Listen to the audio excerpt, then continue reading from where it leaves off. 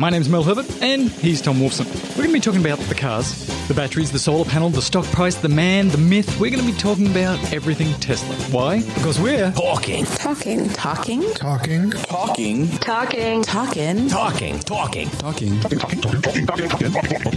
Tesla. Ever come into this studio and start talking until I have the microphone on? Do you think you're the boss of me? I mean, what is the problem? Just because you are the boss of me doesn't mean you get to be the boss of me.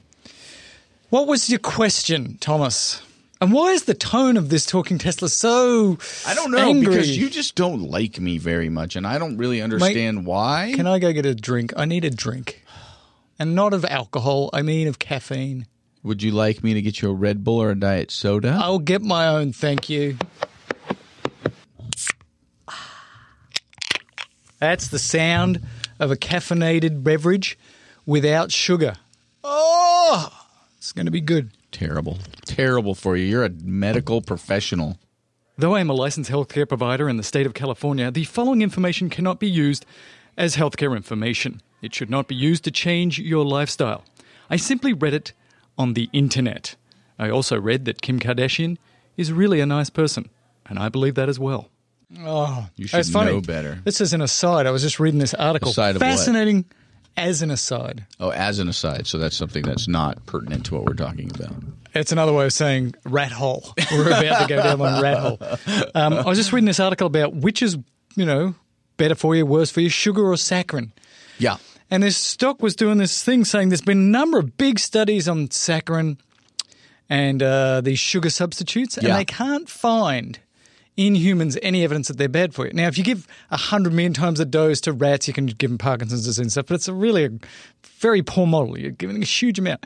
Right. But every study that looks at sugar shows it's bad for you. It's bad for you. So the premise of this article was, since sugar is always bad for you in every study, but we can't find anything bad with the sugar substitutes right now, I think it's safer to drink the sugar substitutes. Interesting take on the interesting discussion. Right, but they also used to, not used to, but for sure, like burning your hands was bad for you, right? Like if you touch something hot and you burned your hands. Where are you going with this? That was bad for you. And then back in the 50s, and I was looking through a book on building barbecues in the 50s, they recommend getting yourself a nice pair of asbestos gloves. Okay. Right? So for sure, the burning of the skin was bad for you and remains bad for you to this day. And at the time, they didn't have any evidence that asbestos was bad for you. But let me ask you this. Would you go and buy a pair of asbestos gloves for working your barbecue today there, Dr. Bright Guy? Well, we can What's move your on. point? I still can't follow the logical flow. Because at that point, they hadn't proved asbestos was bad either. It's terrible. They just haven't proved it. That is weird. But if you live in that world, you can't go out of the house, you can't do anything because they might prove that breathing oxygen is bad for you. That's very true, but you can live without a diet soda. I am living proof. Living proof of it. It's been, I don't even know, 6 or 8 months now. And I feel spectacular. What's that sound? That's the sound of Diet Coke going into a glass before it goes into my gullet. Just when you thought last episode's rat hole was superfluous, it's already gotten 10 times worse. All right, let's do some listener mail. This is actually useful. From a Perm Shohan. Let's just start over. He sent an email, subject of the email, hydrogen versus electric. I don't know if you people listened to that episode. I was potentially ranting a little bit. I thought I made myself very clear. I don't like hydrogen. I thought I came up with a lot of salient points why I don't like hydrogen.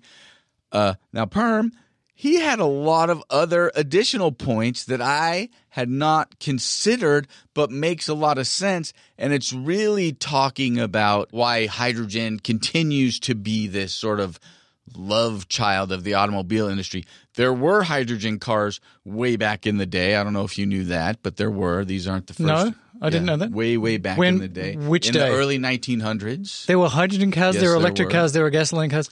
Well, what the hell happened in the last 100 years? Did we just go into the dark ages? There's a huge amount of autos and dealerships, right? And we're going to talk about this dealership issue. How much of an amount? A huge amount of the money that these car manufacturers make is in fixing and repairing your car. So I don't know if you knew this, but if you drive around, you can find all sorts of auto parts stores. They have catchy tunes and stuff like that and commercials and stuff like that. And they're selling you spark plugs and oil changes and filters and all kinds of crap that goes along with your cars, right?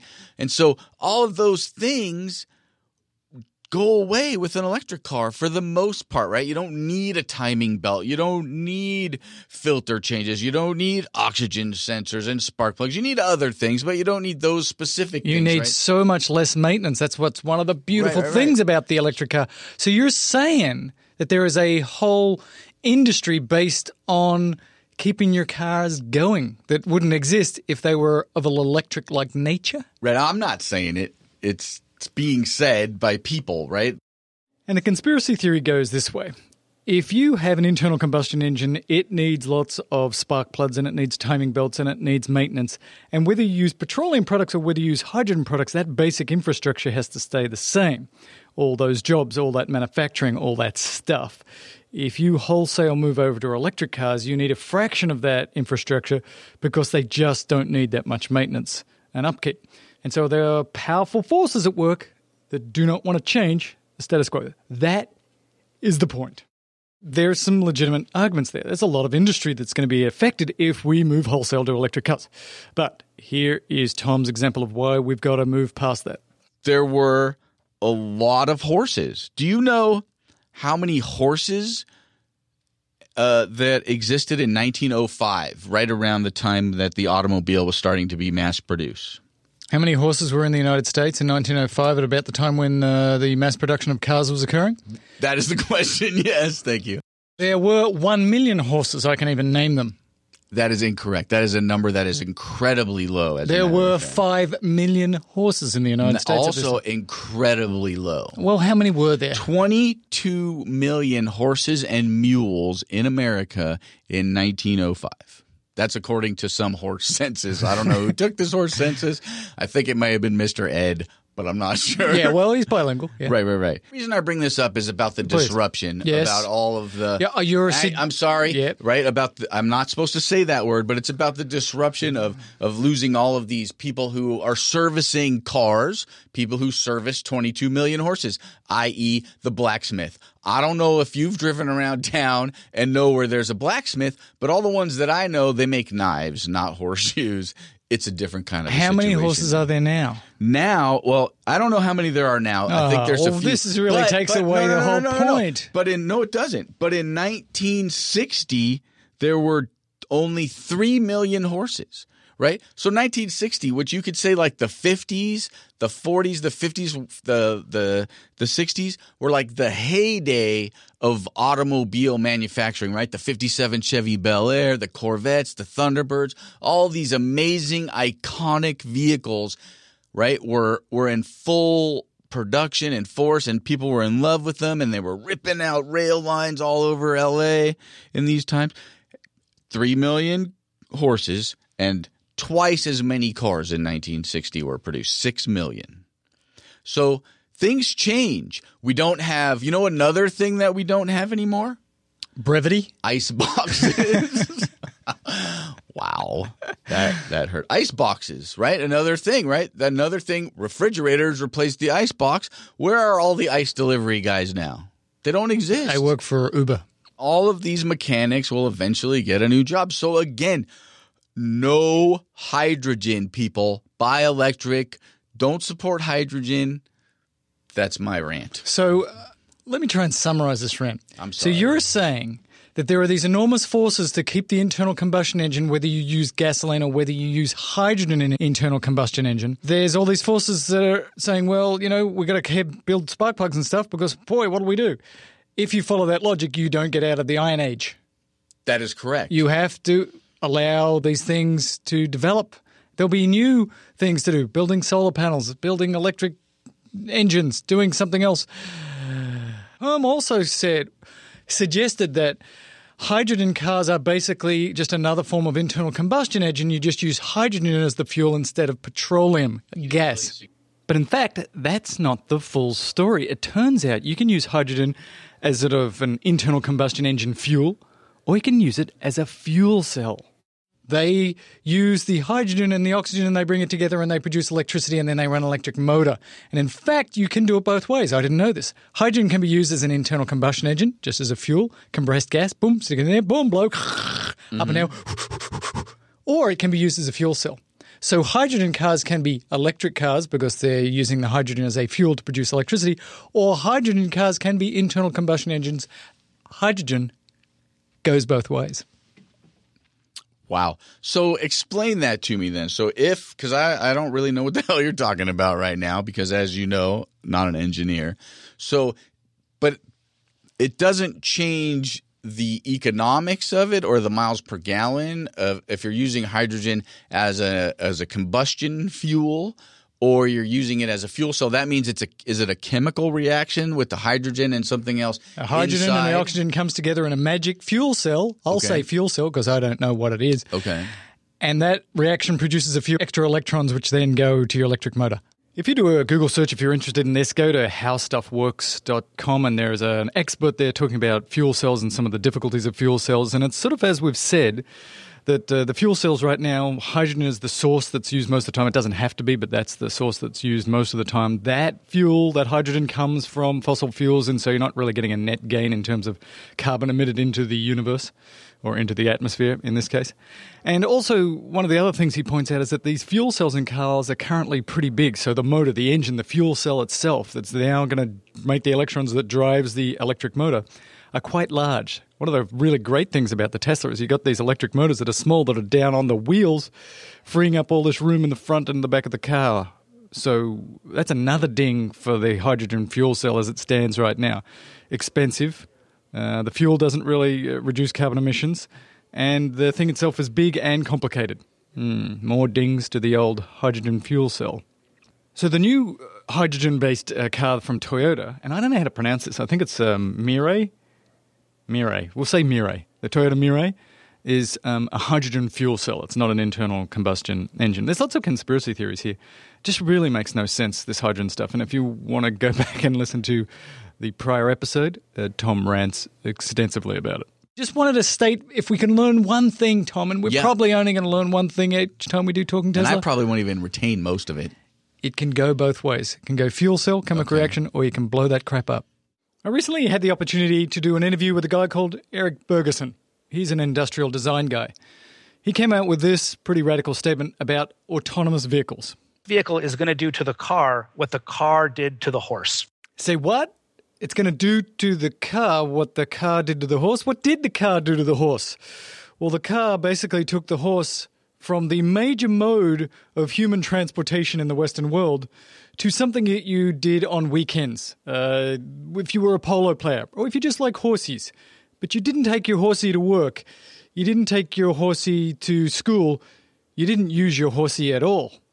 And Eric is saying that autonomous vehicles are going to do that to the way we think about cars today. Our cars, the way we use them today, is going to be completely revolutionized by autonomous vehicles. Now he's going to have to back it up. Let's see what he has to say. My background is in physics, and I just recently, a couple of years ago, got a degree in industrial design. You know, autonomous technology, it's a disruptive technology that's going to have a huge impact on the human race. Eric was actually an invited speaker at the Tesla Connect conference that Tom and I went to a month or so ago that, Tom and Mel's Excellent Adventure, that thing. Yeah, he spoke there. He was by far the best speaker, in my opinion, of everybody, maybe because the subject matter was so provocative. So I got Eric on the phone to do this interview. We can't reproduce the entire interview here, but let's hit the high points. Eric believes we're at a point where there's these overlapping Venn diagrams of driverless vehicles, electric vehicles, very different shaped vehicles than we have today, and Uber-like technologies, which when they all come together, which is occurring very rapidly and right now, you're going to have a situation where people will not own cars. And the first reason that is true is because what does your car do 96% of the time? What is your car doing 96% of the time? It's not sentient yet. It's not sitting there thinking about the universe and how we got to sort of be here. It's doing nothing. Let's be clear about that. 96% of the time, my car is doing what? Nothing. At the end of the day, cars are only used 4% of the time on average in America. What Eric is saying is that you get up, you get in your car, you drive 20 miles to work, you get out of your car, the car sits there all day, you get back in your car at the end of the day, you drive home, it sits there all night, rinse and repeat. Maybe you get up on a weekend and you go for a bit of a road trip, but still, on average, 96% of the time, your car is sitting there doing nothing except degenerating slowly over time like you. I know that's a bit harsh, but it is true. Trust me, I'm a doctor. Now, the next thing that Eric said is this, that American car manufacturers have to sell cars that do what you need it to do about 99% of the time. They don't sell you the car that you really need most of the time. They have to sell you because you want a car that does everything. And because of that, the implications is that even though you only commute to work most of the time and it's a short commute and you don't really need lots of electric charge if you're using an electric car and you don't need 17 seats because it's just you most of the time, because on the weekends every now and then you do throw the kids in the car and you do take them to soccer practice, you buy an SUV. It's between 70-80% of the time cars are used with only one person and a personal bag and nothing else. About, again, 20 to 30% of the time you might have two or more passengers, maybe some cargo in it. But this is the purchasing dynamic that American consumers are stuck in. Right now, first of all, most people might only choose a new car maybe 10 or 20 times in their entire life right now. So when you choose a car, you choose it and then you're stuck with it for years. But again, it's my belief that that's all going to change. Once you could use vehicles on demand, then what's going to happen is that, in that world, what's going to happen is that a commuter would choose a new car twice a day instead of twice a decade. So now the consequences of your automotive choice is trivial. You're not stuck with your choice for years anymore. Now you're stuck with your choice for 20 minutes until you get to your destination and you release the car. So what that means is that people are going to be freed up to start using vehicles that more directly reflect how they actually use their cars. And how they actually use their cars is about 75% driving, just completely solo with nothing but a personal bag. So let's take us through this magical future. I want to try and paint the picture as you painted it so well for us during the meeting. So I get up in the morning, I'm going to go to work. Let's say I'm 20, 30 minutes away, cup of coffee in hand. I'm in this magical future. I don't have a car that's been sitting there all night doing nothing. So I'm going to go to work. So what do? I pick up my app. It's an Uber-like app, and I say, driverless car, come take me to work, and I'll get a choice of fast, driverless car that can whip through the traffic. Is that how it's going to be? And I'll just pick that choice and it'll be whatever price. We'll get the pricing in a second. But that's my first thing that's going to happen, right? I would take it a step further in that anything that's a routine habit that you do all the time, you won't even have to pick up your phone after the first time you kind of set the routine. It's going to know every day you go to work at 7:15, you drive by yourself, you have a briefcase and nothing else. So the car's already going to be out there waiting for you because that's what you do every single day. And the cloud knows that. Same thing at the end of the day. The car is going to be sitting there with your name on it, your reservation. You're going to walk out. It's going to pull up about 10 seconds before you walk out on the curb. You're going to jump in it and go home. Then you're going to get there and it's going to drop you off. Then you release the car. You never have to worry about parking it. You can turn your garage into a gym or a home theater if you want. And then if you're doing something unplanned, for example, Saturday morning you need a car that takes 7 people, 9 people. Then you just hop on your Uber-like app, and we'll say Uber, there's lots of different ones, but we'll use Uber because it's the best known.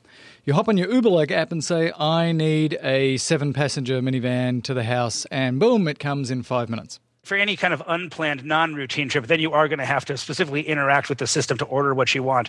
And, population density is going to play a big role here. So right now you can already get an Uber in about, 40 seconds notice in any urban environment. But when the price of Uber comes down, 95%, which is not at all unreasonable, the market for Uber is going to explode even more than it already has. And when I say Uber, I'm really referring to all ride-sharing companies and future competitors that don't exist yet, obviously. But I'm going to say Uber for shorthand. So what's going to happen is that Uber is going to be servicing suburban and residential markets with the same speed and efficiency as it currently serves urban environments. Now, to be honest, I don't think this is going to work in rural Iowa because there's just not enough population density there to support a fleet dense enough to have that quick of a response time. But literally, even a residential market, the vehicles will be dense enough that you'll be able to have something in front of your curb in just a few minutes, if not less. And it can be whatever you need. If you need to, move a piano that day, or you want to take 7 people to a basketball game, or you want to take your son on a fun drive on a curvy road, or be driven, then that's all going to be available. Getting our head around these concepts would have been really hard, even just a few years ago, even before sort of Uber exploded and took off, and now so many of us use that service. So a couple of questions for Eric. First of all, what happens during those high commute times in the morning and in the evening? How do you deal with that situation? We still need a lot of cars for that situation. So first of all, about the time of use issue, this whole transformation where we start using vehicles on demand, and again, transportation becomes a service rather than a product in America, I call that the mobility cloud. So I'm going to use that term, the mobility cloud, from here on out. Now, what's going to happen is that the mobility cloud is going to be basically like the airline industry is today, where the supply of hardware, the vehicles, is pretty much totally fixed on a short-term basis, but the demand for it is incredibly elastic. Just like, during rush hour, everybody wants a car. At 4 a.m., almost no one wants a car. And what's going to happen is that the pricing structure is going to reflect that, just like Uber does today. And of course, no one likes that surge pricing from Uber. But keep in mind, it's a lot because Uber is unnaturally expensive right now because you have to pay for both the vehicle and the driver's time when you use it. Once the overall cost of Uber comes down 90%, obviously we're not going to grouse so much about those prices. We'll get into a little bit why Eric thinks that the price of Uber-like services will drop so much. But the single biggest reason to bring up here is because it's driverless. That most of the expense that you're paying for when you have Uber come and drive you to the airport or wherever is not actually the expense of running the car. It's the expense of having a human being in the car. Get rid of the human being, the price plummets. Now, another implication of what goes on here is pretty far-reaching. And that is, right now there's lots of cars on the road, and we're going to need a lot less cars. That's going to mean, even if we use fossil fuels, a lot less pollution, but it's also going to make the car industry freak out. Right now, we have about 250 million cars in America, and they mostly sit around not being used. So all that's going to happen is that all that extra unused stock is going to eventually go away, and it'll take decades for that to happen. So the net number of total vehicles is actually going to go hugely down overall, and obviously most of them are all going to be used during common times like rush hour. The mobility cloud is actually going to decimate the market for private car sales in America and every other industrialized nation. And that's because, once people realize they can use Uber cheaper than paying for their own private car, eventually they're going to stop buying privately buying cars. So just understand that the net number of cars is going to go down in America overall. If we accept this as true, then this has enormous implications for the car industry. We're going to need a fraction of the number of cars that we have today. Therefore, that industry is going to undergo radical change, i.e., it is going to shrink. They have got to be freaking out. I've actually given this talk at a couple of, I'm not going to mention the names, but at a couple of major established automobile manufacturers. And to be perfectly honest, I kind of got laughed out of the room each time. They cannot accept that this is coming. You're talking to people who have spent their entire careers selling SUVs to consumers, and they simply cannot imagine that. And by the way, buying an SUV rather than a compact car or even just a station wagon is a non-rational choice, and we all know it. But that's the business model, and it works. And because consumers have been engaging in this kind of non-rational behavior for so long, because we like SUVs. I mean, again, I'm a big car enthusiast. I love sports cars, and I own a ridiculously impractical, silly sports car because it makes me happy. And they've been able to leverage that for so long. They simply cannot imagine a day when that goes away. And by the way, understandably so, if that's been your entire career. But what they're saying is that once we start using vehicles through the mobility cloud, the consumer's relationship with the car is going to be depersonalized. Nobody, again, hey, people love to drive an expensive European car. I do. Who doesn't? But once it's basically a taxi that you're using rather than your own car that's a reflection of yourself, all of those social kind of nuances that incent people to buy big, nice, beautiful cars, they're all going to be weakened. They're not going to be erased, but they're going to be so weakened that all of that's going to go away. And major car manufacturers cannot accept that.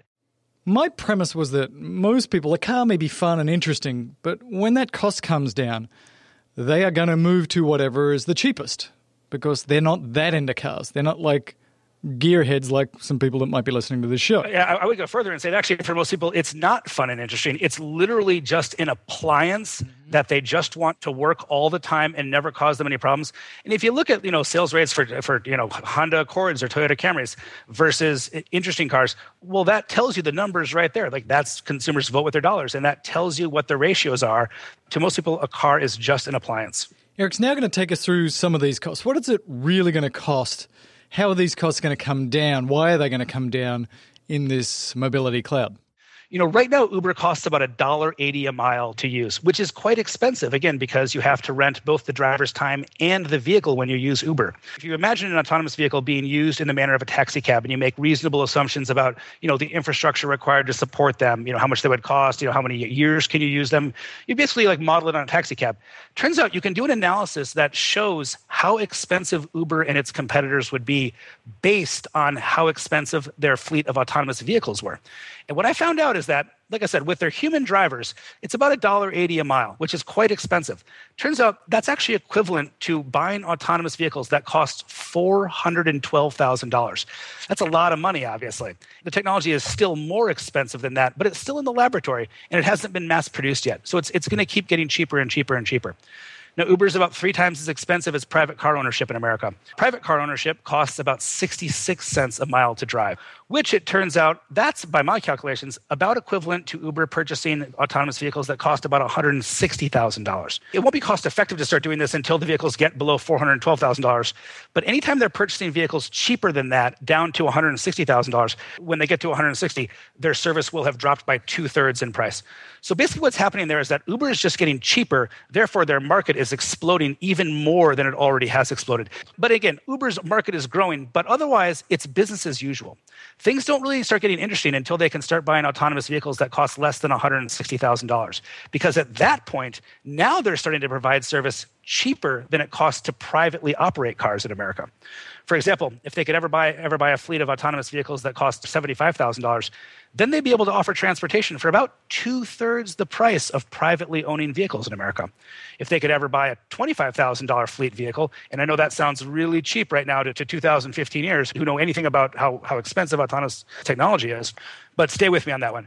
If they could ever buy a $25,000 fleet vehicle, that would allow them to offer transportation for 1/3 the price of privately owning cars. If you offer consumers transportation for 1/3 the price of what it costs to privately use a car, and by the way, it's not just as convenient, it's more convenient, because now when you get to work and maybe you work downtown, you don't have to park the car. You don't have to pay for parking. You don't have to spend time looking for it. You just get out of the vehicle and release it, and it picks up another passenger. The economics of this are impossible to ignore. Consumer choice angle, we could debate and talk about that all day long. But at the end of the day, when the price differential is that extreme, consumers are going to choose it eventually every time. So Eric's making assumptions that are pretty well accepted, and we'll put a link to them in the show notes. But then what about specifically electric cars? Why electric autonomous vehicles versus internal combustion engines? What additional benefit do you have from having an electric car? So first of all, there are 3 major disincentives to consumers using electric cars. The first one is the higher purchase price. The second one is the recharging time. And the third one is the limited range of the vehicles. And what's going to happen is that the mobility cloud is going to negate all of those disadvantages. And here's how that's going to happen.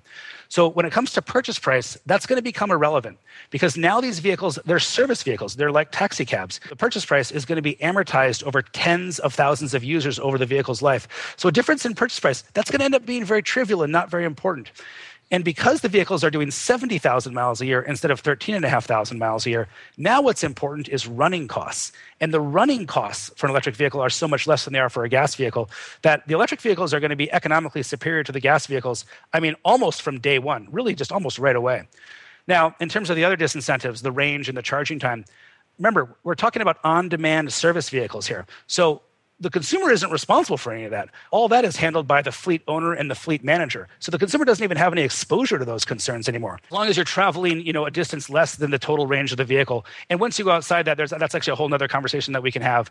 But again, in most driving is, commuting, which is not very long in general and well within the range of current battery technology. For longer commutes, let's say the Hyperloop doesn't exist yet. For longer commutes, you'll basically take that car and then you'll plug it in and it'll charge up and then you'll keep going.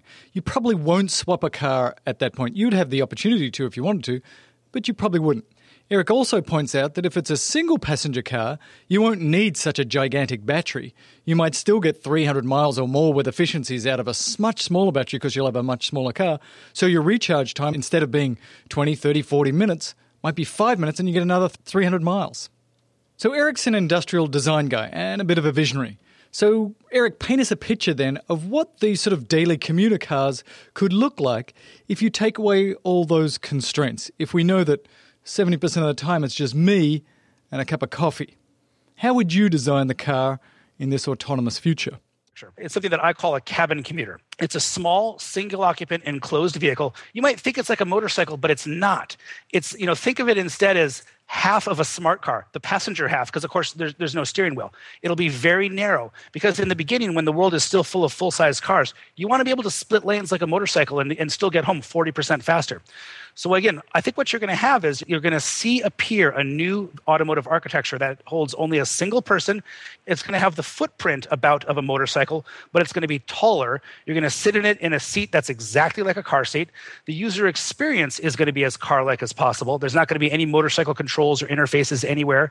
And if the builders are smart, they're not going to use the word motorcycle anywhere in the marketing of this product either, because you want to appeal to car consumers, not motorcycle operators. So again, I call these cabin commuters. And because 75% of all driving is done with just one person, I think if you let this run for a couple decades, in 25 years, 75% of all the vehicles on the road are going to be small, single-occupant vehicles that only hold a single person and a personal bag. Now, one of the big things that you're all thinking about is safety. This is all very interesting. It's all very nice. But this autonomous future will only occur if these cars are incredibly safe.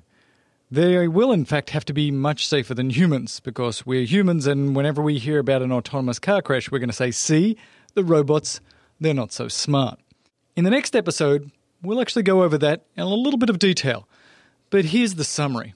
The best minds on this, whether it be from Google, whether it be from Tesla, whether it be from a range of other people who are working on autonomous vehicles, they believe and have increasing evidence for the fact that autonomous driving vehicles will not only be as good, as smart as human beings, and not even a factor of 10 better, but potentially a factor of 1,000 times safer than having humans drive the car. At that point, it will become, as Elon Musk has suggested in the past, that maybe driving by humans will not be allowed. It will simply be too dangerous. Controversial. Let's talk about it next episode. Are you on board with that? Would you get rid of both of your cars, the love of driving that you have? This is not happening tomorrow. No. But yes, I would. You would? Okay. I would too, I think. I don't really care. I mean, I like driving my car and it's all fun and good, but I see it I'm in a transitional phase, Tom. Yeah. I'm driving my own car for a while and I'm loving the Tesla and it's good times, but I'm happy for you to start driving me around everywhere. You, the autonomous vehicle, Tom. That's me, Autonotom. Autonotom. And the other bonus is I'm going to have all that driveway space back in my house. I'm going to put a bocce court in. Yes. Probably play a lot more, what do we call that, corn toss game. And all I might even put a front yard pool in. My driveway? Front yard pool. You live in California. There's no water. You'd have to make a quick sample. No, I'll just bring the water in. I'll desal it. It'll be fine. Yeah. Don't worry about it. We're good. Hope you enjoyed the show. And we've been talking.